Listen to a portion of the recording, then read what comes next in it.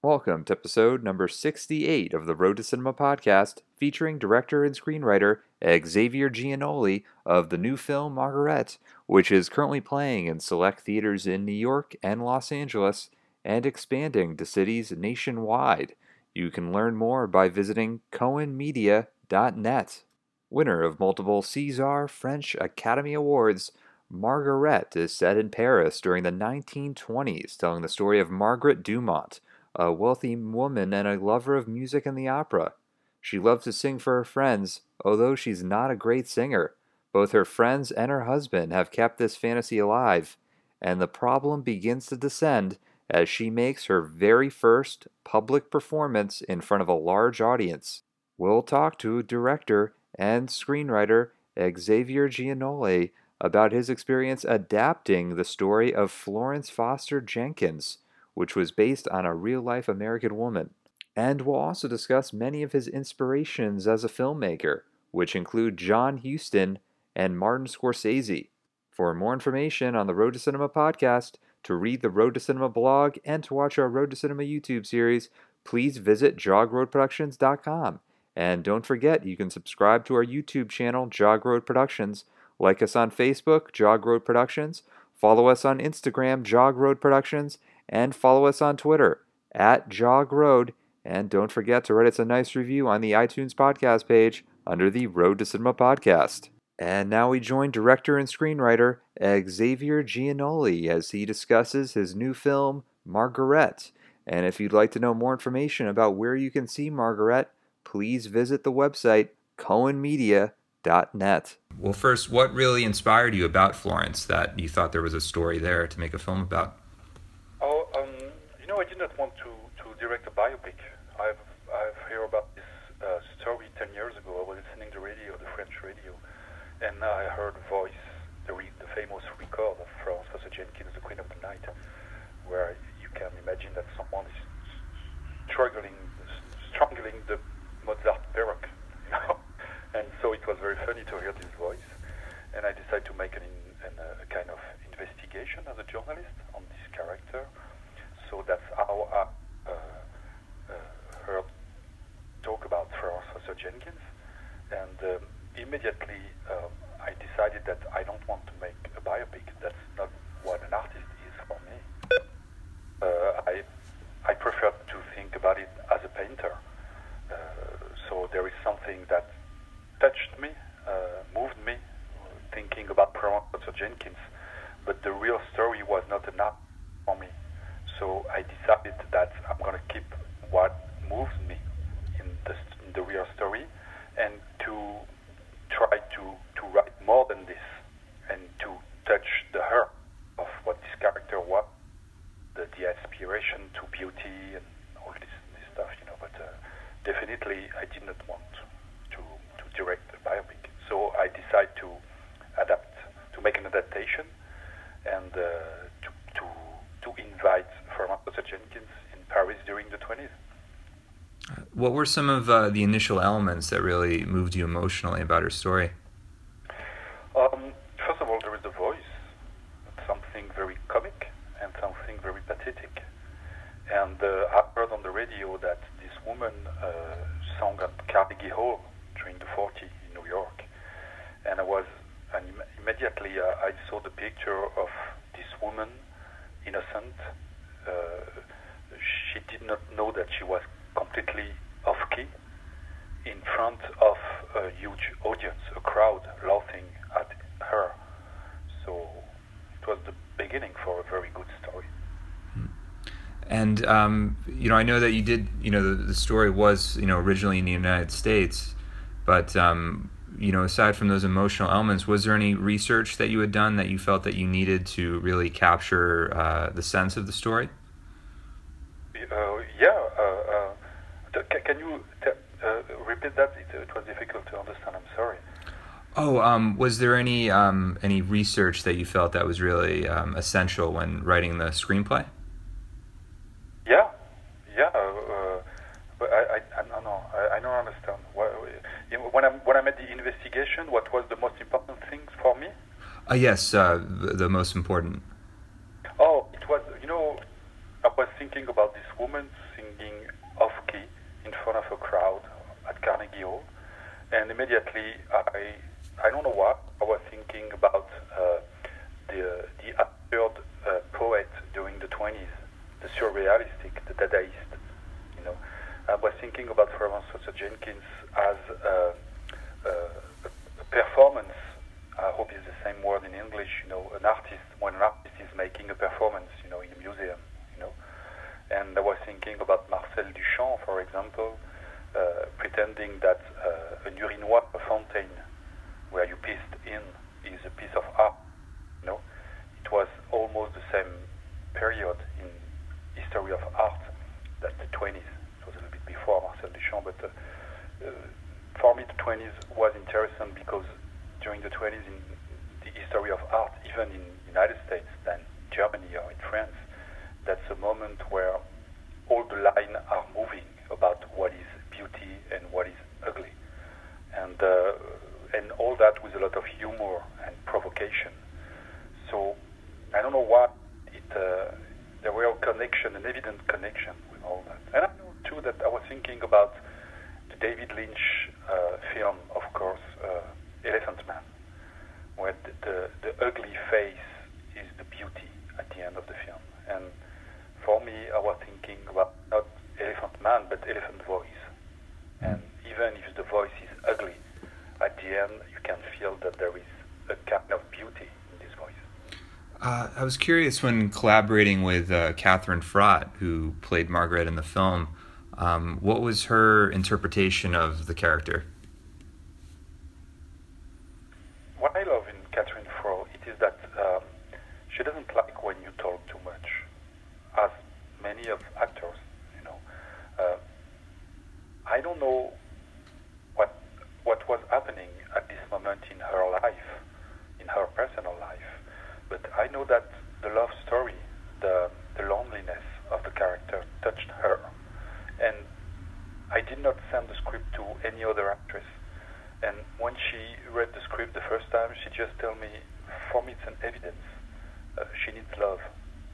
And it was enough for me. After that, that's the beauty and the mystery of cinema. You know, suddenly you have a character, a life, and everything is evidence.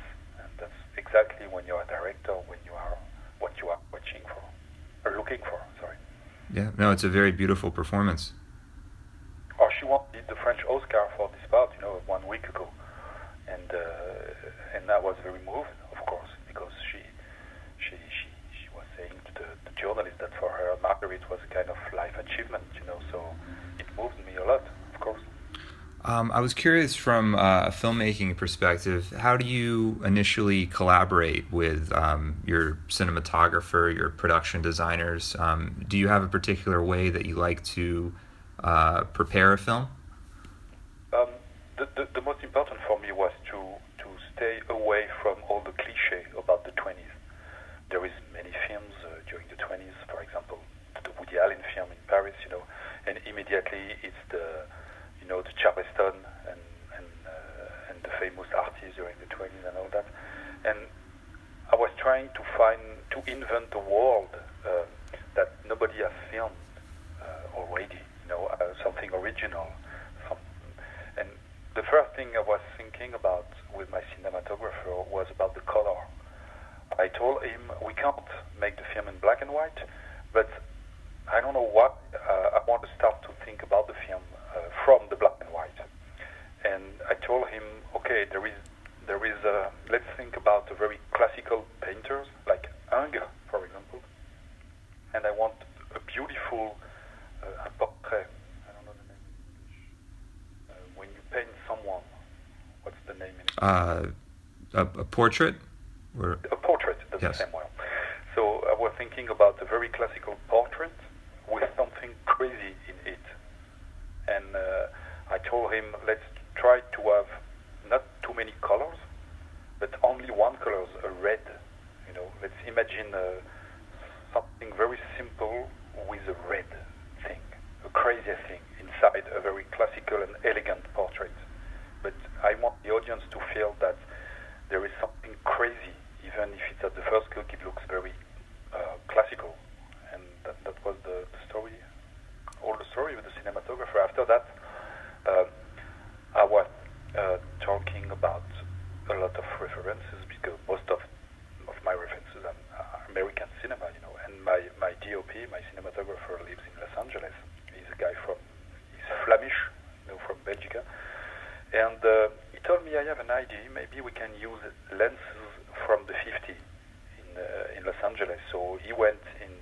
vision, the people who rent the camera, and he found very old lenses from the 50s, real cinemascope lenses. So there is a kind of beauty of Hollywood beauty, in this kind of lenses, the way you can feel the space and the color. And there is something strange, what we call in France a flare. I don't know if it's the same thing in English.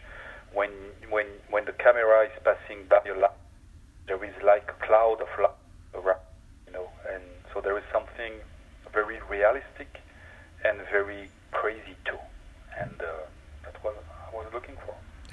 I was wondering what filmmakers or films have most inspired you, and some of the ones that may have a connection to Marguerite. I know you mentioned The Elephant Man before.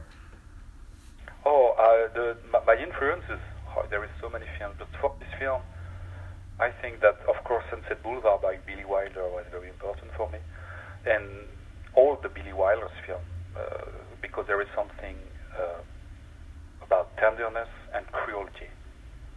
And I think that Marguerite gets something of tenderness and cruelty. After that, there is, of course, there is so many things, but sometimes I was thinking about A Woman Under the Influence by John Cassavetes, Brilliant film. Yeah, of course. I'm sorry, it's a masterpiece, of course. I don't want to look pretentious, it's of course, when you are a filmmaker, you are thinking about masterpieces, of course. And I was thinking about the problem of love in the Cassavetes film. This woman that everybody is thinking that she's completely crazy, but she just needs love and attention. Of course, there is a connection with Marguerite. And there is a very, very, very famous French director, Marcel Ophuls. He directed Madame II, for example. He was Kubrick's favorite director. Oh yes, I believe I saw that film. Max Ophuls, is that right? Exactly. Yes. And Madame II was very important for me, And that's strange because I saw on a DVD, a Criterion DVD, that Paul Thomas Anderson was presenting an Ophuls film as a master for him, and I have a lot of admiration for Paul Thomas Anderson, and it was funny to have this connection. Oh yeah, I remember watching that same Criterion disc. He mentioned that he was influenced in, I think, Boogie Nights and in Magnolia, a lot of the shots that Max Ophuls has used. Exactly. Yeah. He was a master of the camera, Max Ophuls, and for example, all the beginning of White Shut, the Kubrick film, of course you are thinking about Max Ophuls. Because I love, very important, that's what the film is about, opera. We are talking about Kubrick and Ophuls. For me, it's very important that a movie must be something very spectacular as an opera. There is something about tiny little things, about intimacy of a woman hurt, but there is something about something spectacular for the camera, and a spectacle, a show, the show of our life. And for me, it's important to keep this. I was wondering, for you, how important is editing a film? Do you take that process very seriously when you're going in to edit the film and sort of determine, sculpting it differently? I draw everything, Yeah. And I'm thinking about the editing all the time, because for me, cinema is a language, of course, and most of my work as director is when I'm sitting on the table and I draw all the scenes all the time, and to find the rhythm, to find the tension between two frames, and I'm thinking about the editing all the time. And for example, I love when there is it's very technical, when there is two things at the same time, montage parallel editing, I don't know. Oh yes, cross-cutting parallel. Yeah. Cross-cutting. Or intercutting. But, and I saw that, for example, in the Francis Ford Coppola film, even Eisenstein film, and we were talking about Anderson, of course, there is this kind of things too. And I love this kind of editing, because it's only cinema feeling. You can that only in cinema, and I like it very much. Yeah, no, I think that's what stands out from film as compared to novels or stage plays or any other format. You can create these montages and they create feeling and emotion. And this kind of montage needs music, and of course, music changes everything in a film. I was curious too. You mentioned being influenced by so many American filmmakers. I was just wondering, sort of yourself and also other filmmakers in France that you're colleagues with. Are you very influenced by American cinema, and did you grow up watching quite a bit of it? Of course. Most of my influence are American, with no doubt. I've been obsessed by Kubrick and by John Huston. John Huston, the film like The Man Who Wouldn't Be King, and the film with Sean Connery. I was obsessed by Huston, by Le Trésor de la Sierra Madre, the Sierra Madre. What was the title in English of? The Treasure of the Sierra Madre. Exactly. Yep. This kind of film, and The Misfits. I think that The Misfits. I remember when they are in the desert, trying to catch the Mustang, the horses. For me, it's one of the most important moments in my life in a theater. That is the beauty of cinema for me, and all these characters at the end of their life, Marilyn and Clark Gable and Montgomery Clift. I don't know why I was obsessed by this film.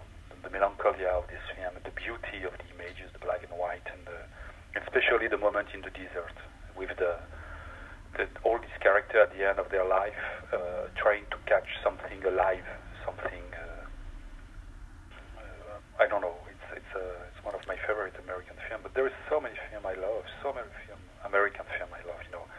Of course, the Woody Allen film was very important for me, very, very important. And most of all, I think I want to be a director. My father told me, I remember perfectly, when you were 8 years old, we were on a boat from from France to Corsica.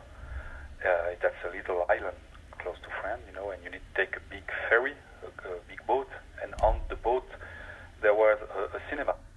And my father, when I was 8 years old, he take me to the cinema, and I saw Raging Bull.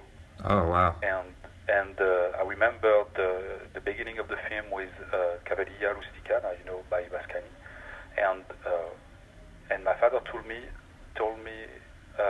I can when I'm thinking at this moment, I thought that everything was the beginning of everything, because he told me, you did not say a word for 2 days. I don't remember,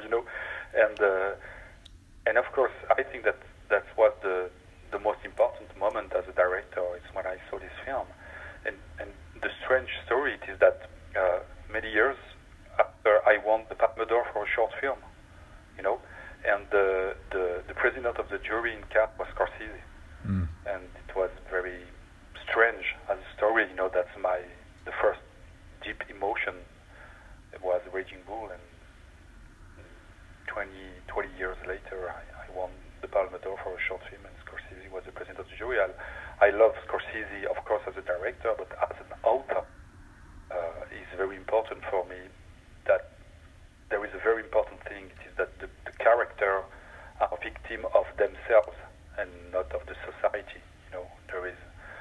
I did have a Christian education, and I'm fighting with it all day long, and I think you can feel that in Marguerite. When she's saying, "I love to suffer," there is something very interesting. Yeah, it's similar to Jake LaMotta in Raging Bull. He's his own worst enemy. He's the one. Exactly, and I love this. I think that there is something deeply human in this kind of character.